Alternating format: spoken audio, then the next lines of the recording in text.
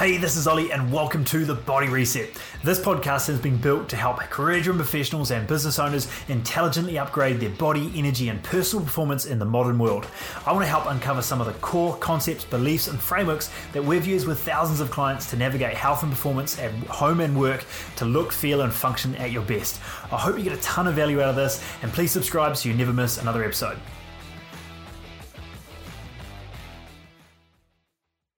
Olly'S Fat Loss 5. I'm going to walk you through the 5 steps that we use in a really simple framework. We've already helped thousands of clients to get their body energy back in a smarter, more sustainable way. I'm going to break it down for you really simple. And the goal is simply this. Rather than pushing the accelerator harder and harder, let's find a way to get your foot off the brake. Stop working against your body, making things so challenging by trying to drop calories down, exercise harder, or just stop, skipping meals, skipping dessert, whatever it might be, to get your body and energy back on track. We need to understand how to look at the bigger picture of getting your body feeling great first and looking at the bigger picture of focus, energy, digestion, and making sure that we can apply it in a very simple framework so you can still live your life in a way that you feel fantastic day to day while still achieving those goals. So the way we're going to look at this is really breaking it down into 5 steps. Now, the first one that we need to really address, as I've written down here, is stress. We're so aware that this is an issue, but we don't really know how it's impacting everything. Now, something that we really need to take into account is people do let stress impact them at different levels. One person can go skydiving and it can be accelerating and enjoyable. The next person could be absolutely terrifying. So understanding our tolerance and also perception of stress is definitely something that we can manage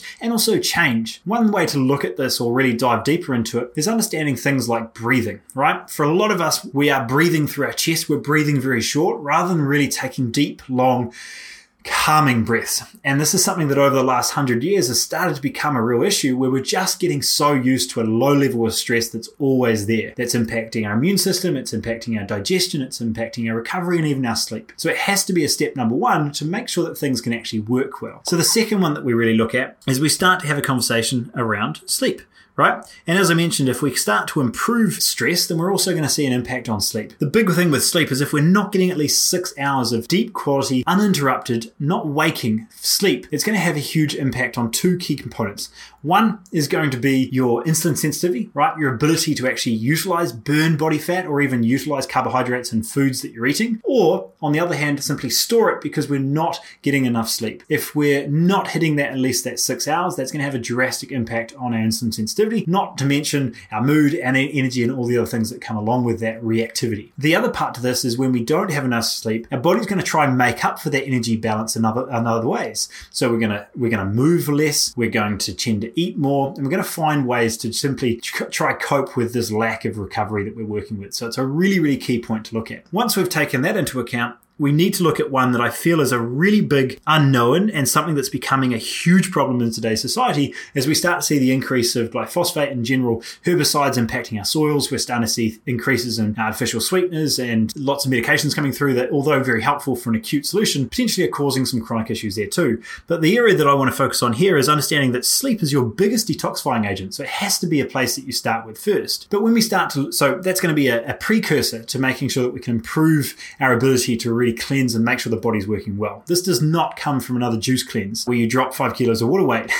We're taking the time to just make sure the body works well and it's starting to work in a way that's functioning effectively, right? Rather than working against your body, let's get your body working with you. Now, an observation that we've had from working with hundreds, if not thousands of clients, one-on-one, diving into things like their blood work and understanding how things really work, is understanding that if your body's highly toxic, your body is not able to really burn body fat. It's going to be very stubborn. It's going to hold on to excess estrogen. It's not going to allow those things that shouldn't be in the body to be excreted out as easily. And it just makes it much harder for you to feel energetic and for you to burn body fat. So it has to be a really big focus. And this is where we start to have a really big conversation around quality versus quantity. It isn't a calorie game if it's not made up of foods that you're getting nutrients from. One of the biggest issues in today's society is that we are over-consuming, yet we're undernourished. I'll say that again. We're over-consuming, yet we're undernourished. It should be something that can't happen, but because our foods don't require the nutrients or don't contain the nutrients that really they should anymore, we're starting to really seek more and more food to try and make it up. Okay, so once we have that toxicity component into place, now we're in a position to actually look at all these things above the fold that actually make our body work as they should. Now, we can start to dive into nutrition. And I'm going to break this down into, rather than a conversation of calories, we can really start to look at macros. And this is not something that needs to be complicated at all, right? We have our main three: protein, carbs, and fats. And most of us are aware of this at some basic level. And it really doesn't even have to be something that you definitely don't need to track all of these all of the time, but you need to get a rough estimate of how you're eating, because a lot of people are over-consuming certain macros and under-consuming drastically other nutrients that are suppressing recovery, immune system, how hormones are functioning, in general cellular function in the body, that are really getting in your way of your body to drop body fat, but all really to be able to make sure that we just feel good on a day-to-day basis. So by identifying potentially a protein target for you, to really make sure that we're not just improving our recovery, but we're in a position that we can really function at a high level, will have a drastic impact on things like your metabolic rate and trying to make sure we can drop body fat long term. And then lastly, we can start having this conversation of exercise. And this is really going to be a case of your sweet spot, right? There's a lot of people out there that are doing more and more exercise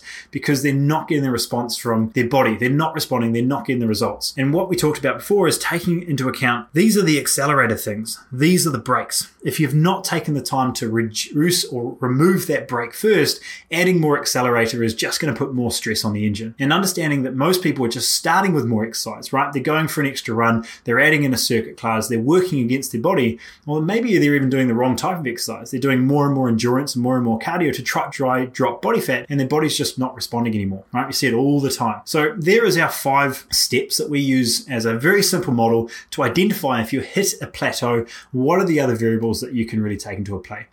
This is obviously a very overview concept. We can dive into all of these in very different ways depending on you as the individual. If you'd love to dive into this a little bit more and not just have a conversation about given another macro plan, given another calorie counting plan, but really understanding how you can get your body back on your side and what parts of your occupation, parts of your lifestyle, parts of your stress that are getting in the way of your body actually moving forward. If you're noticing things slowing down, you're starting to see certain chronic inflammatory conditions come through, you're starting to see your sleep get really poor, or it's just that day-to-day energy, that day-to-day brain fog that's really getting in the way, I'd love to see how we can help you a little bit more. But at very minimum, hopefully today just allowed you to zoom out a little bit more and understand how the human body really works, because it's a very intricate system, it's a very smart system, and if you're just trying to force it to do something it won't do, you're really working against a very stubborn machine. So I'd love to see how we can help you a little bit more. Hopefully that was valuable, and I hope you have a great day.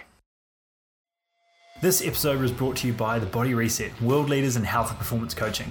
If you love this episode, it would be a massive help if you just share with one person that you think would benefit. I'd also love to hear from you personally on social media or via email if I can help you personally. Until next time, remember, long-term change comes from self-compassion, and thanks for tuning in.